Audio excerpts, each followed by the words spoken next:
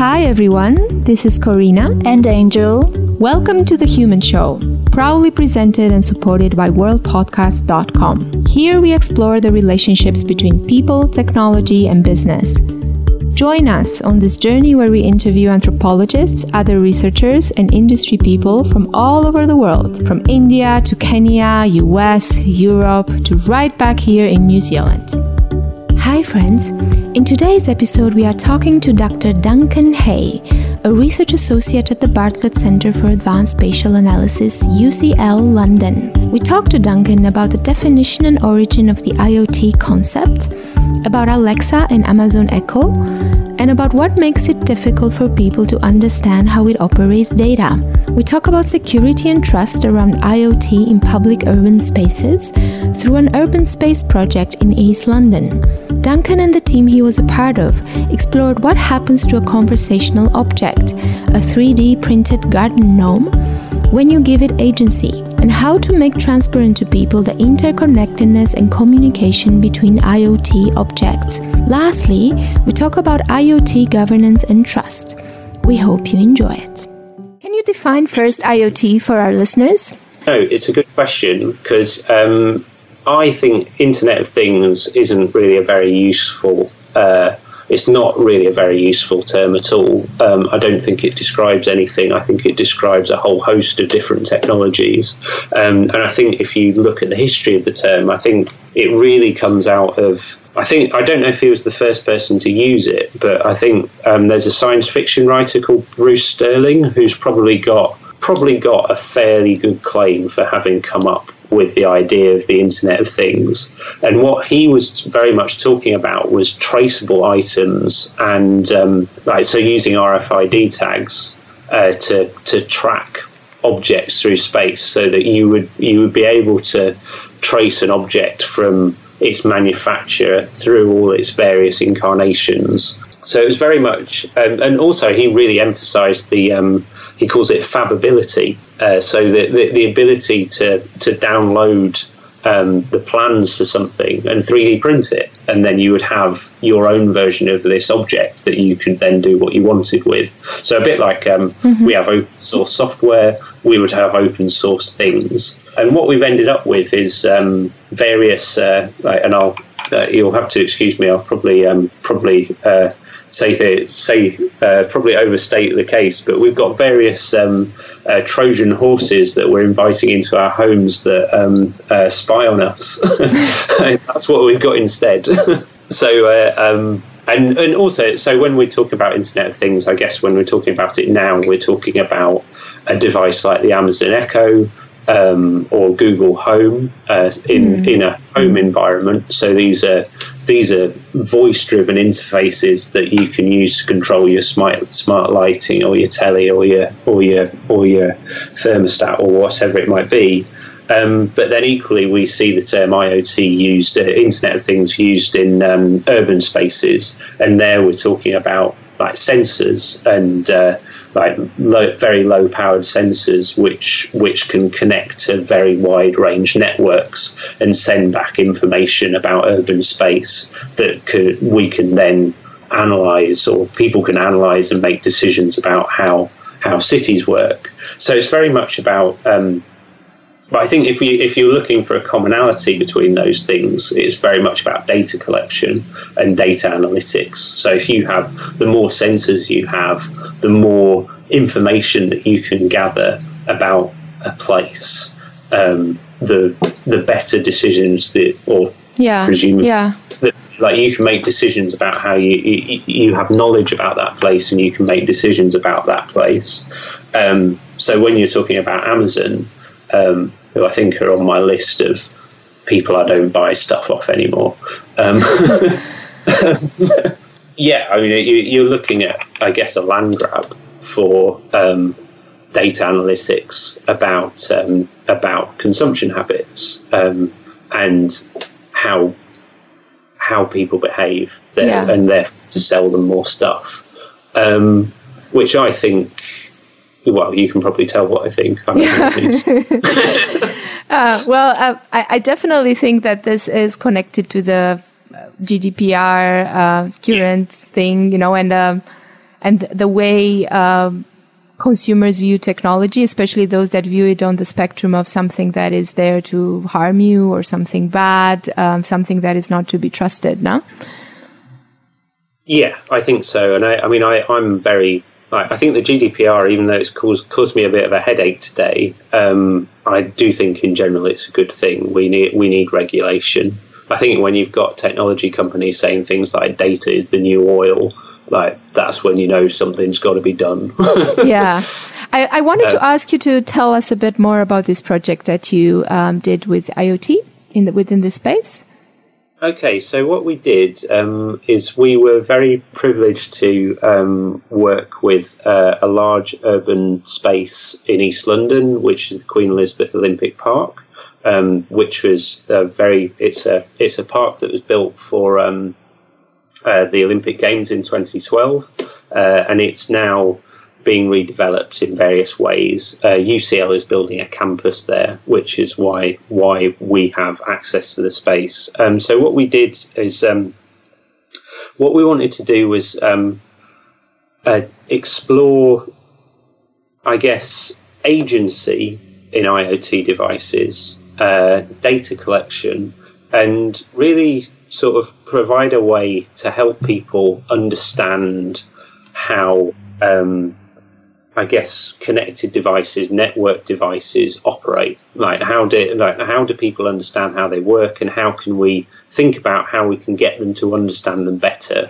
Because if you're talking about something like an Amazon Echo, like the Echo, when you say Alexa, turn on the lights, you think that you're talking to an object, and it says on the box, this is a cloud-connected device. It needs an internet connection. But I think that's that doesn't really tell you very much. What does that mean? What's the cloud? Is it? It's such a terrible metaphor. Because the cloud is a data center, or probably several data centers. It's not really a very this is a very, very physical thing we're talking about. It's a long way away. So you say, Alexa, turn on the lights. You think that you've interacted with your device and then the lights go off. But what's happened is the Echo has heard the Alexa keyword. It's recorded your voice. It's sent that voice back to Amazon's infrastructure. That infrastructure has employed a machine learning algorithm to work out what it is that you've said, and then translated that into a command that goes back to that goes on to whoever the manufacturer of your light bulbs interacts with their infrastructure, then comes back to Amazon's stuff and says this is what this wants to do, then comes back to your home network, your Amazon Echo, then your lights go on. So you think that you've had a conversation with one object. You've actually had a conversation with probably, well, I wouldn't even like to guess, but there's probably hundreds of devices involved in that one conversation, transaction. And that's an almost impossible thing to get your head around. It's insane, the scale of what we're talking about, and it's so far removed from your lived experience of your interaction with the device itself. I think there's quite a good guy called Timothy Morton, who you might know, who wrote a book called Hyper Objects, which, and despite the fact that, I won't say that. Hyper objects is a really interesting concept. So a hyper object is he calls them a very large finitude. So what I think he's borrowing very strongly from the Romantic concept of the sublime. But what happens when you have a really, really large thing that is bounded? It's not like the universe, and is infinite, and therefore so beyond our idea of what things are, that it's meaningless. What happens when you have a very large object, like a very large thing, and how do you imagine that? So his example might be, his primary example might be global warming, or oil. Like you're talking about things that, like when you, like we know about global warming, like, and it is a thing in the world, it is real, but the symptoms of global warming, the thing that you can actually experience, which might be an unusually high tide or weird weather in November, like they're not the thing that is global warming. Global warming can only really be inferred statistically over hundreds of years.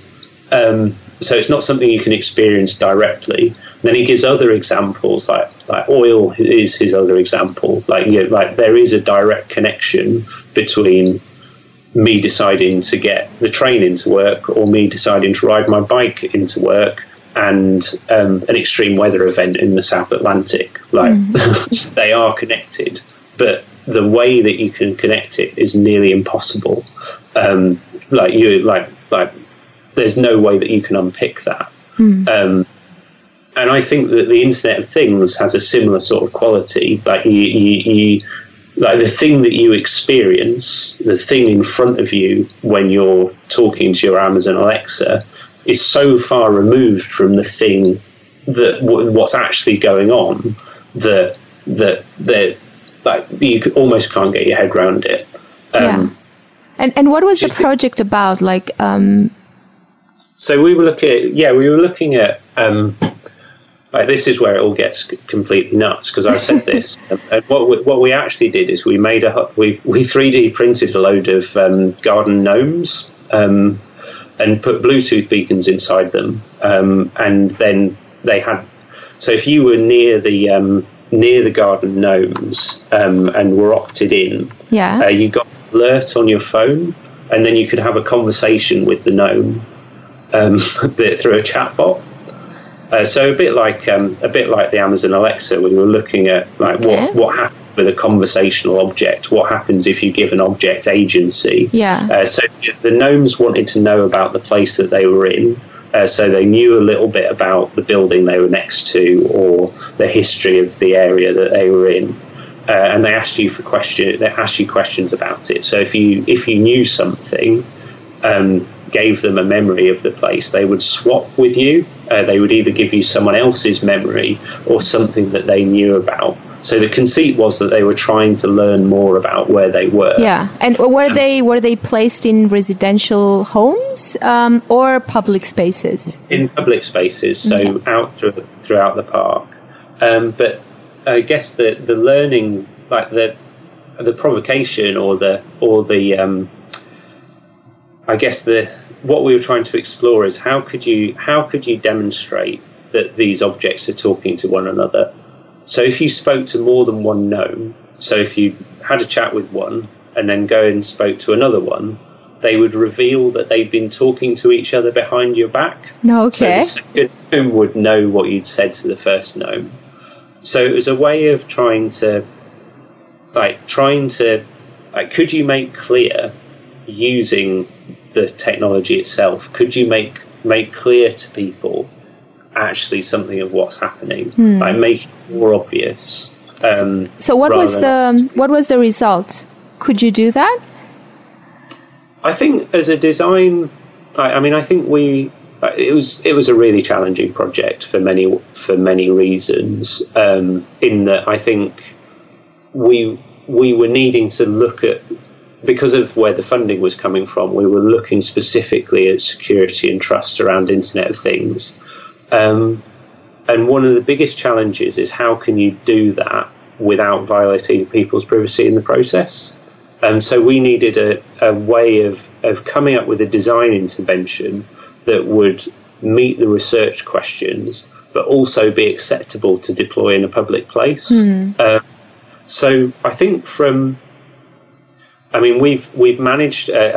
My fellow researcher who can actually do maths, which I can't do, has managed to build out of the corpus of conversations. We've there are actually flags that you can look at. You can statistically model whether someone is going to disclose more information than they might want to, which has actual useful implications for privacy when people are interacting with non-human actors, which they increasingly are doing. So in terms of that, I guess we have two results really, which is yes, you can. Like this is a way of designing things in a way which like we don't have to hide this complexity from people. We can demonstrate it, and we can use the conceit of here is a thing that is alive, and demonstrate to people what's going on. But also there are these privacy implications of how people might interact with chatbots and non-human agents online, which has an industry implication. But I guess, there's this really nice quote by Donna Haraway, who wrote an amazing essay called The Cyborg Manifesto, which I think I know it. It's awesome. When I started reading into AI and ethics and robots and humans, like she popped up so many times in all my references that I had to start going down that reading hole, and she's amazing. Yeah, she is amazing. She really is amazing. But that quote in that essay about how our machines are becoming more and more alive and we're becoming more and more inert. And I think there's this opportunity with IoT, like that really. I think IoT is a manifestation of that. Really, you have these devices which we bring into our homes, which are shaping more and more. Our technology shapes the shape of our life more and more. I mean, especially when you think about the gig economy. Yeah. Like when you think about Uber or Deliveroo, it's like there's this fantastic, like someone just. Like just talking about my boss's app and I owe it money. That's a lot of that's a genuine thing now. That your relationship with your employer, you don't have an employer anymore, and what does that mean? Like you're entirely technologically mediated, and this technology has more and more autonomy, whilst I think often in many parts of our lives, like that freedom is restricted is too strong a word, because I think in the West we're comparatively very free. It's more regulated, maybe, but it's more regulated and more narrow. Oh, I have two questions, and they're both. I'll try to be short. The first one, you were talking about trust and data security, and my question is around why would people not trust? Like, who is that entity that you either trust or not trust? Is it the object itself? Is it the company behind? And why? And the second question has to do with, as you were talking about objects becoming inanimate. I was wondering if we haven't seen this before with the invention of radio or television, and what would you say comparing these two different moments in time, but kind of, similar in some ways? I think to come to your second question first, I think the difference is data analytics. I think there's that, is it Eric Schmidt, Google founder, who said that Google's business model was predicated on working out which adverts work. I think that's a really big question, because I think you're looking like if advertising didn't work, they wouldn't do it. So I think we have a sense somehow that we're immune to. I think we all think that we know how advertising works, and that we're able to make critical judgments about how we spend our money as a consequence, and that we're not really influenced. But obviously we are, because otherwise why do they do it? So I think the difference is being able to connect people's behaviours. And so if you looking at the Bluetooth beacon technology that we used for the chatbots, the gnomes. We were using Google's technology, the physical web, and it's quite if you're able to connect someone's spatial behaviour with their shopping behaviour, with their browsing behaviour, you have this very, very rich data set about and you multiply that across a whole population, you have an incredible amount of detailed information, even when you anonymize that, about people's habits, how they spend their money, how they live their lives, and an incredible amount of power to influence those behaviors. I think if you think about Google Maps, for example, if I look at my Google Maps, different things are marked on it to when Catherine, my partner, looks at her Google Maps. We're no longer talking about a single space or a single representational space. You're given targeted information on the basis of the analytics that a company like Google are able to perform on the basis of the data that they're collecting through these various ways. So I think the difference is that in previous media, so with the invention of the radio, there's been commercial radio practically since there's ever been radio. And the same with television. There's been commercial television in the history of television quite early. But being able, the level of granular detail about the success or otherwise of advertising strategies just wasn't available. And now it is very available. And we're talking about technologies that, I know myself, I'm completely addicted to my smartphone. I can't get off Twitter.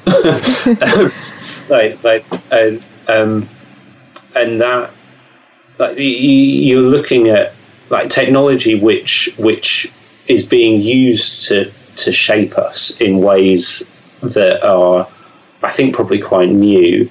And with IoT, I think we're looking at a bit of a land grab, really, between the technology companies of who can collect this data first, and therefore and then be able to capture those data analytics. Because I think you're looking at the monopolistic tendencies, I think, within tech companies. They tend to aggregate.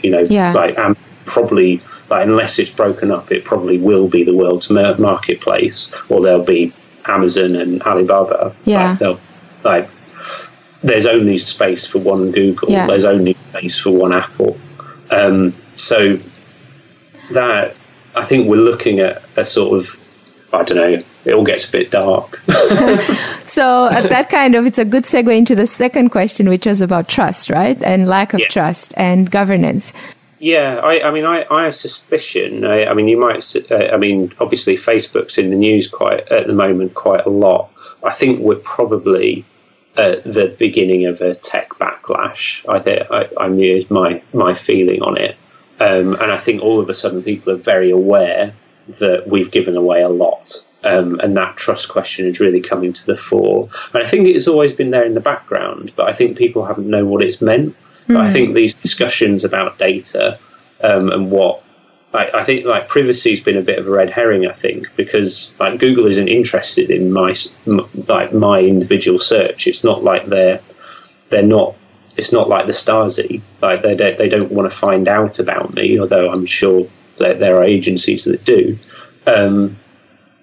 But they're interested in the aggregate power of everyone's data. And what business intelligence, what strategic advantage that you can get through that data analytics, and I think that's now becoming a much more live political question, and hence GDPR, which is, and I can only think that's a good thing, really, because it's about time.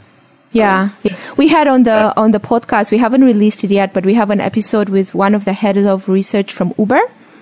And she was talking about that desire of finding more spaces of collaboration with the public sphere, and especially with the public governance and city governance, because Uber cannot exist as a service that is purely commercial. It needs to be kind of embedded within the public infrastructure of the city. But, how do you do that in a way that allows for all the other things to kind of function in the same way? And what type of... So she was arguing that her own company needs to be nationalised. Well, she wasn't saying that, but she was saying that there needs to be more discussion with public governance, more discussion around policy, more discussion around, ways of embedding Uber into the urban sphere that doesn't cause so much friction, Yeah, exactly. And I think that well, that's the question, isn't it? Like, at what point does an organisation become so necessary to the functioning of a city or a society that, like, what sort of democratic oversight do we have over that? Yeah. I don't know. But that's a very good kind of question to end on, because I'm so aware of how late it is in your part of the world. So thank you so much, Duncan, for being with us today. You're welcome. It's been an absolute pleasure. It's been a really interesting conversation, and thank you very much. If you are interested in technology and the creation and dissemination of urban history, check out part 1 of this interview, which we released as a separate podcast episode. We talked to Duncan about his work with the Survey of London and the Whitechapel Initiative. We cover how digital technology can be used to increase access to historical data and the tensions and barriers between official and unofficial history. We cover inclusivity, diversity, citizenship, and legitimacy of what constitutes data and what is the role of technology.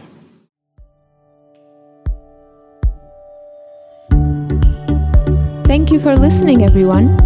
Follow us on our social media channels and look at the show notes for links to our speakers' work. Join us next time for more interesting conversations.